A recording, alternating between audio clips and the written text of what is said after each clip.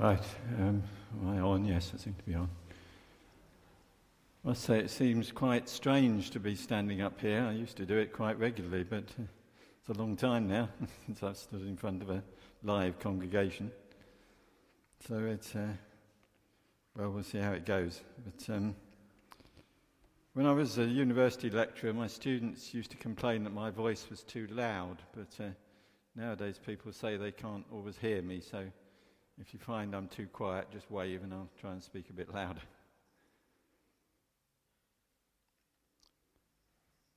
Just make sure this is working. Yeah. So, the title I was given for this passage of Scripture was The Gospel-Shaped Life. I think perhaps it might more accurately be The Gospel-Shaped Service, but it's a moot point really, isn't it? Because the gospel-shaped life is a life of service, so it doesn't really make a lot of difference. So I'd like to start by asking some questions. A basic question I'd like to ask you is, do you have faith in human nature? You hear people say things like that sometimes, don't you? He says, it's restored my faith in human nature. What you're really saying there is, do you think that humans are basically good? I'm trying to remember who it was now, but somebody once said they'd been in a seminar at work which was saying that the attitude was that humans are good. That if something goes wrong, it's because they've had brought up in poverty, or had a dysfunctional family, or was abused as children, or something like that.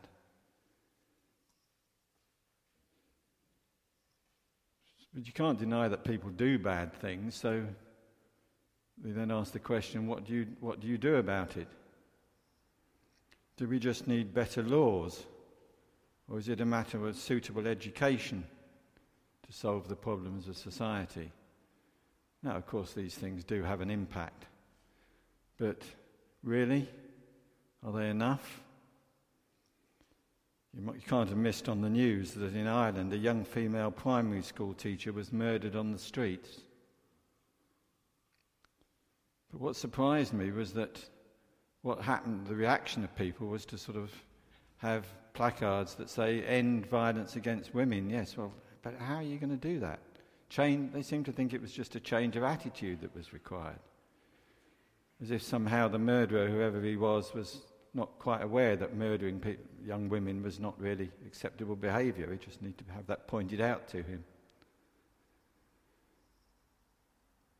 And yet the world seems to insist that human nature is perfectible. Even when you're confronting someone, for example, over racism, the answer is considered to be education. What we need is a removal of unconscious bias. I think Richard Dawkins, at the beginning of this century, sort of heralded a new age of reason. But you may have noticed that Richard Dawkins himself has been cancelled in some circles now. Because this belief in human nature is against all the evidence, isn't it? What do we learn from the 20th century?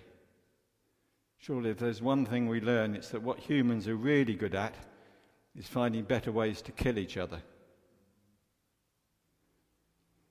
As one comic writer put it, universal bereavement and inspiring achievement. You know, we've got weapons that could wipe out the life on Earth now. What about this century? As this century got going, people were heralding the internet as a new way of spreading good news, of bringing people together, giving people a voice. And of course, to some extent, it does do that. I mean, obviously, we're using the internet today to live stream our message. And yet, what do people really make of it, this brilliant communication tool? What do we find? We find people being cancelled.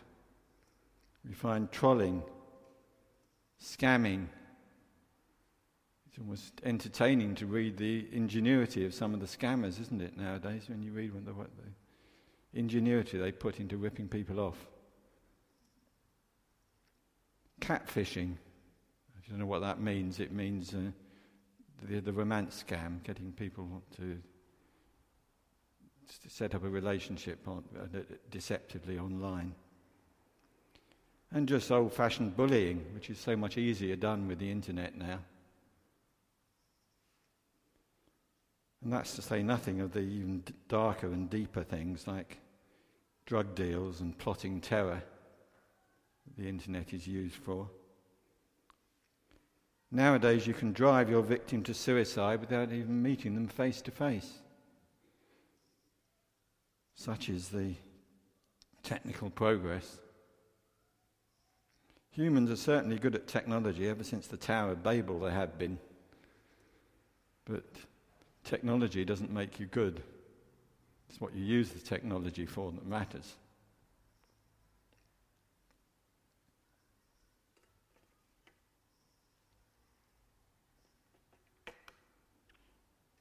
And one thing that's becoming increasingly clear as we sort of listen to the news is that not only is this belief in human nature unreasonable, it actually has all kinds of ill effects. Because if you think that you are basically good, then the natural deduction is what I am must be good by definition, and therefore not open to criticism. And what's the inevitable result? It's hypocrisy and self-righteousness. This is what led to this cancel culture, and even that is now beginning to fragment into groups. There are competing LGBT charities that more or less hate each other now.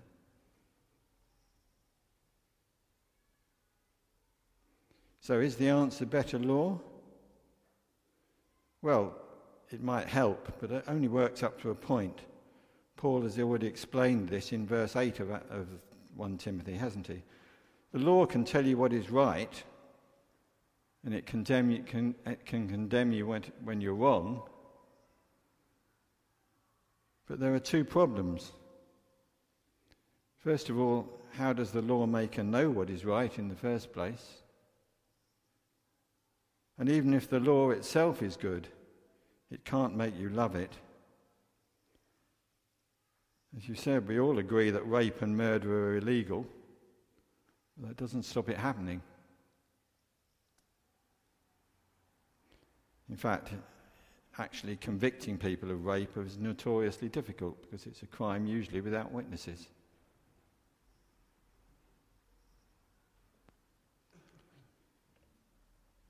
Jesus himself took an entirely pessimistic view of the goodness of human nature. Remember, he said, "Blessed are those who hunger and thirst for righteousness, for they will be filled." You don't hunger and thirst when you're already replete, do you? We hunger for when we don't have food, for what we don't have. Jesus told, of course, a famous story, the parable of the Pharisee and the tax collector. Let me just read it to you. It's Luke 18, 9-14. To some who were confident of their own righteousness and looked down on everybody else, Jesus told this parable. 2 men went up to the temple to pray, one a Pharisee and the other a tax collector. The Pharisee stood up and prayed about himself. "God, I thank you that I am not like other men, robbers, evildoers, adulterers, or even like this tax collector. I fast twice a week and give 1/10 of all I get." But the tax collector stood at a distance. He would not even look up to heaven, but beat his breast and said, "God, have mercy on me, a sinner." And what's Jesus' comment on that? "I tell you that this man, rather than the other, went home justified before God.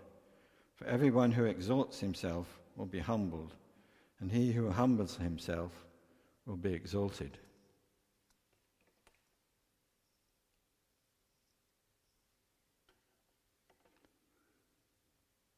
So what is the gospel viewpoint? What is the Christian viewpoint? Of course, theologians talk about original sin and total depravity. I'm not going to go in detail as to what these mean. But basically they capture the fact that every human being who has walked on this earth, with just one exception, is broken. Not totally broken, not completely destroyed, but broken at the centre. And of course the world condemns these doctrines as despicable and medieval. But our passage suggests that this is exactly the route to a good conscience, as we read in verse 19, and to faith and love, as we see in verse 14. And indeed, it's really the only way to a truly compassionate society. People ignore the fact that what progress has been made in Christian society, in human society, is largely the result of religion, and most particularly the result of the Christian religion.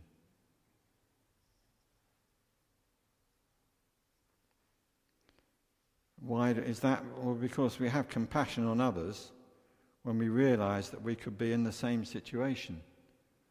The story told, I think it was, of Spurgeon, who had a drunk pointed out to him, who was drunk lying in the road, and one of his congregation pointed this out to Spurgeon, and Spurgeon said, "There, but for the grace of God, goes Charles Haddon Spurgeon."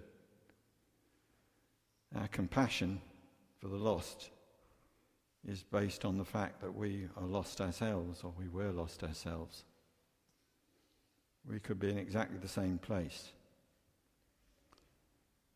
Our feeling for the parents of a dead child comes from imagining ourselves losing a loved one.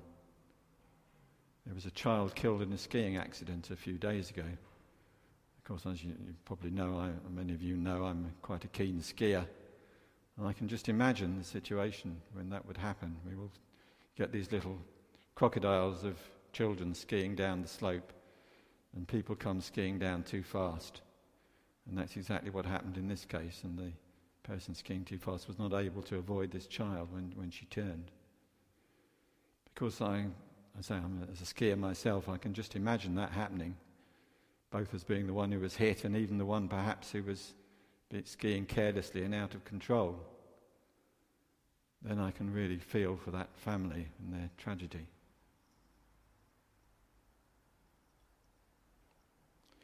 And so in our passage we find that Paul is entirely in tune with Jesus' teaching on this subject. What's he doing here is explaining to his protege, Timothy, the key to a fruitful life, or as I said, perhaps more specifically, the key to fruitful service. Verse 12, he talks about his own service and says that he has considered me trustworthy, appointing me to his service. And then in verse 18, he has this command to Timothy, that he will be faithful in his service, and that Timothy will fight the battle well.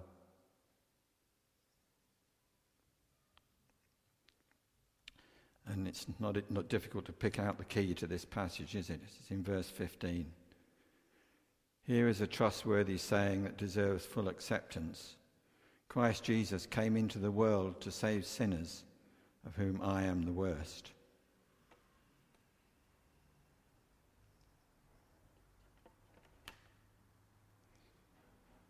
But let's just think about this for a minute. What's Paul getting at here? Was he really the worst of sinners? Well, before we answer that question, perhaps we ought to say, what is a sinner anyway? Nowadays a sinner seems to be thought of somebody who eats too much chocolate. But that's not what the word means, of course. A sinner is simply someone who does not meet God's moral standard of life. It's as simple as that. So was Paul the worst of sinners? Well, of course not. He wasn't really, was he? If you just think back to what went on in the Roman Empire in those days, you would hardly describe Paul as the worst of sinners. In fact, he'd been a Pharisee and generally probably a fairly moral man. Paul is using hyperbole here, but he's using hyperbole for a very important reason. Because he'd come to understand that compared even to the law, and let alone the heart righteousness that God requires, he was so far short of the mark that he might as well consider himself the worst of sinners.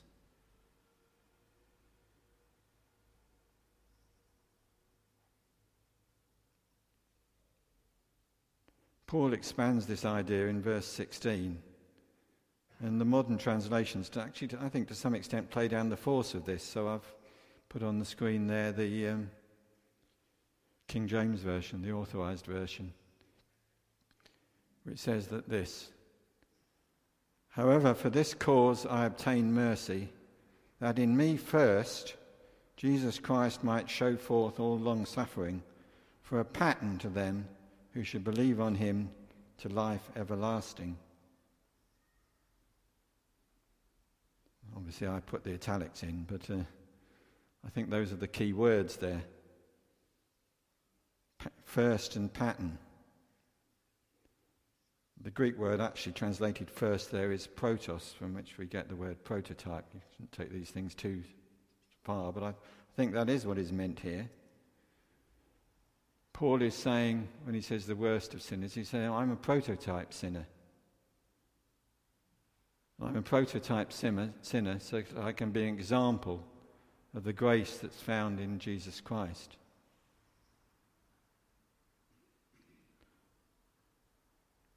That's Paul's advice to Timothy and to all who will follow after him.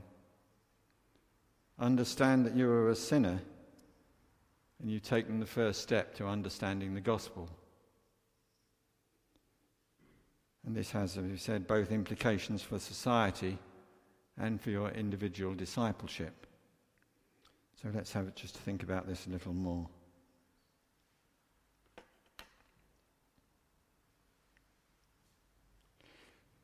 Christians are sometimes accused of being holier than thou, but actually true Christian morality is never holier than thou. That's the Pharisees' error. And Jesus actually condemned it as the worst kind of hypocrisy. Woe to you, Pharisees, he said, in the strongest language. And if we take this holier than thou attitude today, Jesus will say, woe to us as well. Paul's compassion for Timothy and for all sinners proceeds from the understanding that he is in exactly the same predicament. And this surely is the answer to our cancel culture. To understand why people promote hate, why they lie or rape or murder, we need to understand that beneath our own respectable exterior, we all have the potential for these things. Of course, law and education and the alleviation of poverty can restrain some of the worst effects of this potential. As Christians, we're not against these things. Christians have always been in favour of education and the rule of law. And we're not saying that people are incapable of genuine acts of charity. We're not claiming that people are as bad as they could be.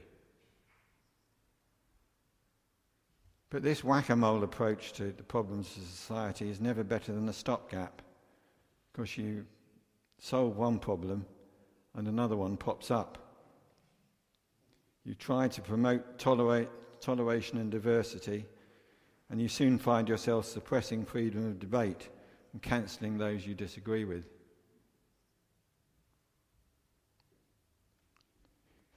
In fact, Western democracy is really based on the idea of original sin. No one should be totally trusted. Someone once said, all power corrupts, and in human affairs at least, absolute power corrupts absolutely. We're told as Christians to honour our leaders, but not to trust them totally. And why should we not trust them totally? Well, Aaron actually already mentioned this in his prayer, didn't he? We shouldn't trust them totally precisely because they're humans like us. And we shouldn't trust ourselves.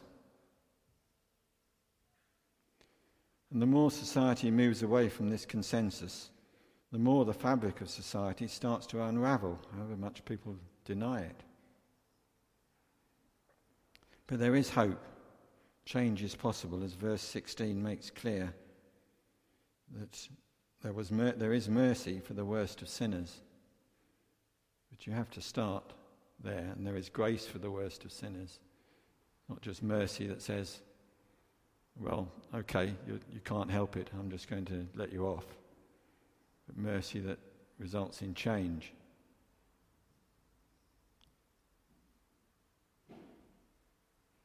And that's what Paul is getting at here. But of course he's not aiming mainly at the problems of society here. He's speaking to Timothy as an individual Christian. Problems of the social contract are not Paul's primary focus here. Though he does pick this up actually in chapter 2, which is the next passage that Mark is going to be talking about, how Christians relate to society, but that's for next week. But the first problem that Paul is addressing, as I say, is to equip Timothy, and indeed us, all those who read this letter, for service, and to warn of the rocks which might sink his faith. And his approach to this is quite illuminating, and I think again it's worth thinking a little bit about exactly the details of Paul's approach here.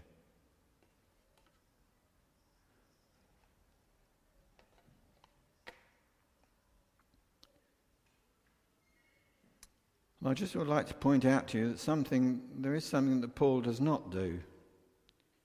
But it'll take me a little while to get to this point, so just bear with me for a minute or two. Luke tells the story of a woman who poured perfume on Jesus' feet. And when the host objected, he replied, "Therefore I tell you, her many sins have been forgiven, for she loved much. But he who has been forgiven little loves little. Yet it's interesting that even there the woman was not told to list her sins. She already knew in her heart that she was the worst of sinners. Jesus didn't require her to prove it. The evidence of her conversion was not her full list of sins that she's turned away from, but the love that she has for the Saviour. And it's interesting that in our passage, what Paul doesn't do is exhort Timothy to make a list of his own sins. Paul has already done that, and you might say, well, imitate me and you list your sins, and then we can do something about him. But actually, interestingly, he doesn't actually say that. In fact, rather, it's almost that Paul is providing the example, so Timothy doesn't have to do that.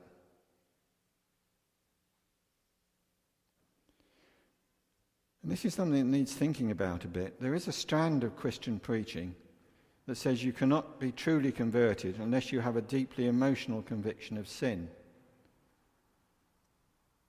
I could get a bit controversial here because there's a book that came out recently that seems to take something about that line, but I'm not going to say what it is.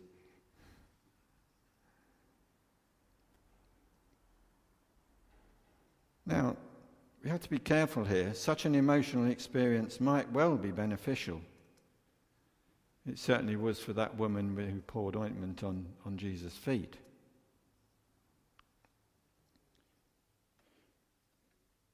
But it's not an essential feature, and I think to insist on it is actually dangerous for two reasons. Firstly, people who do not have such a deep emotion might feel they're excluded from turning to Christ. And secondly, you might afterwards think of this experience as proof of your genuine conversion. But it's not. Lots of people have sorrow for sin, but are not genuinely converted. What is the proof of conversion? Well, verse 16 makes that clear. It's the presence of grace, not the strength of your emotion. We read of other conversions that seem to be quite unemotional. Think of the story of Nathanael, for instance, in John 1, who appears to have been motivated largely by curiosity, intellectual curiosity, when he came to Jesus, saying, "Could anything good come out of Nazareth?" And yet Jesus describes him as an Israelite in whom there is nothing false. It is true, of course, that the one who is forgiven much will love much. And we need to understand that we're forgiven much. But I don't think you should measure that by the strength of your emotion. I should think you should measure it by the strength of your repentance. So with Timothy, Paul takes a different tack, doesn't he? He says, as we already noted, for that very reason I was shown mercy, so that in me, the worst of sinners, Christ Jesus might display his unlimited patience as an example for those who will believe on him and receive eternal life. He's inviting Timothy to learn here from Paul's experience rather than his own. If your mentor, Timothy, your guru, your teacher, understands that he is the worst of sinners, then learn that lesson.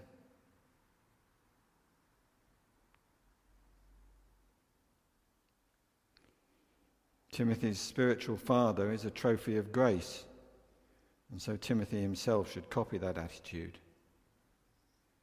As Paul puts it, "Timothy, my son, I am giving you this command." Well, what command? It's not clear exactly what the command is, but presumably he's saying to take notice of what I've said in the last few verses. "I'm giving you this command in keeping with the prophecies once made about you, so that by recalling them you may fight the battle well." The message of the gospel isn't count your sins.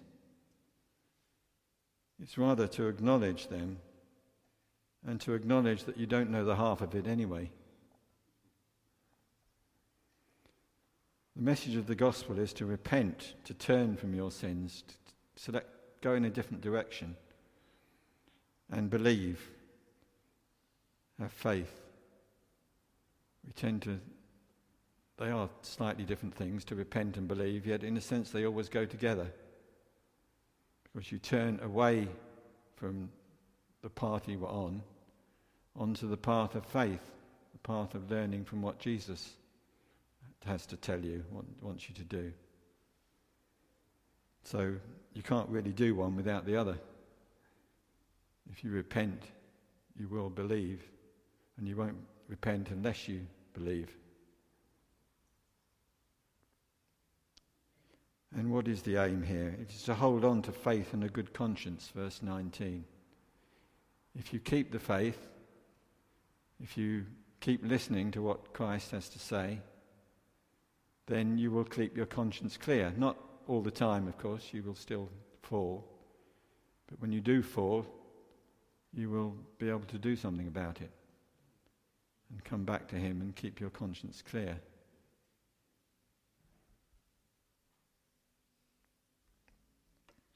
So let's sum up this Paul's recipe for a gospel-shaped life, or for gospel-shaped service.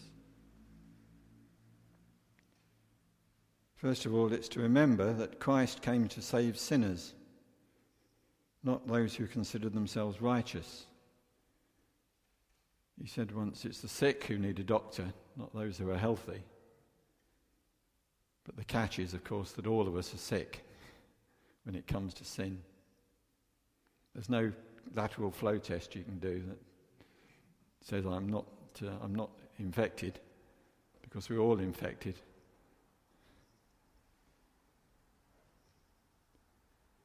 Here is a trustworthy saying that deserves full acceptance. Christ Jesus came into the world to save sinners, of whom I am the worst. And so the first step is to acknowledge our guilt. Compared to what God requires of us, we might as well be the worst of sinners. But not to dwell on our sins, but rather to turn away from them and turning to Christ. But also remember, when we speak to others, we don't do so from a position of moral superiority. We address our fellow citizens in the world as as one sinner to another. Hypocrisy is difficult to avoid, but a clear conscience will help.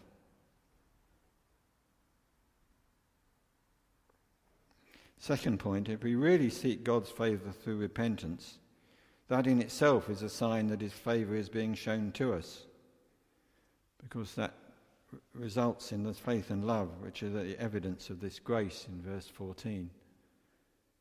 Jesus said, "Seek and you will find. Knock and it will be opened."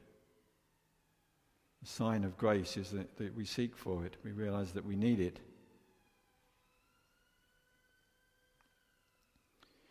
The third point, perhaps, is to fight the good fight. Verse 18. The world will try and knock us off course. The devil will try and get a foothold in our individual lives and in the church. We do have to fight. It's not, remember, sometimes as people have said, let go and let God. Yes, we're letting God work in us, and we're going to sing a hymn in a minute that says precisely that. But it is a fight. We are involved in it. And the world will try to turn us off course. And of course, if you go off course, what happens? You very soon find yourself wrecked and lost. So keep your faith and your conscience clean, as Paul says in verse 19. Note that Paul exhorts Timothy to be active in holding on. Don't just assume it's going to happen. It's a command. To say, hold on to faith and a good conscience. Because if you don't, the result is going to be disaster. So that's Paul's recipe, if you like, for a gospel-shaped life and for gospel-shaped service. We're going to sing a hymn, which is one of the advantages of being the preacher is that you can choose the hymns, if you like, and you can choose your favourite hymns. The first hymn was one I chose at my baptism many years ago now. Sovereign Grace or Sin Abounding is the original version, one of the best of the old evangelical hymns. We're now going to sing what I think is one of the best of the modern hymns that reminds us that it is not I, but Christ in me that is the vehicle of grace. So let's sing what gift of grace. Are you going to come and take over the clicker?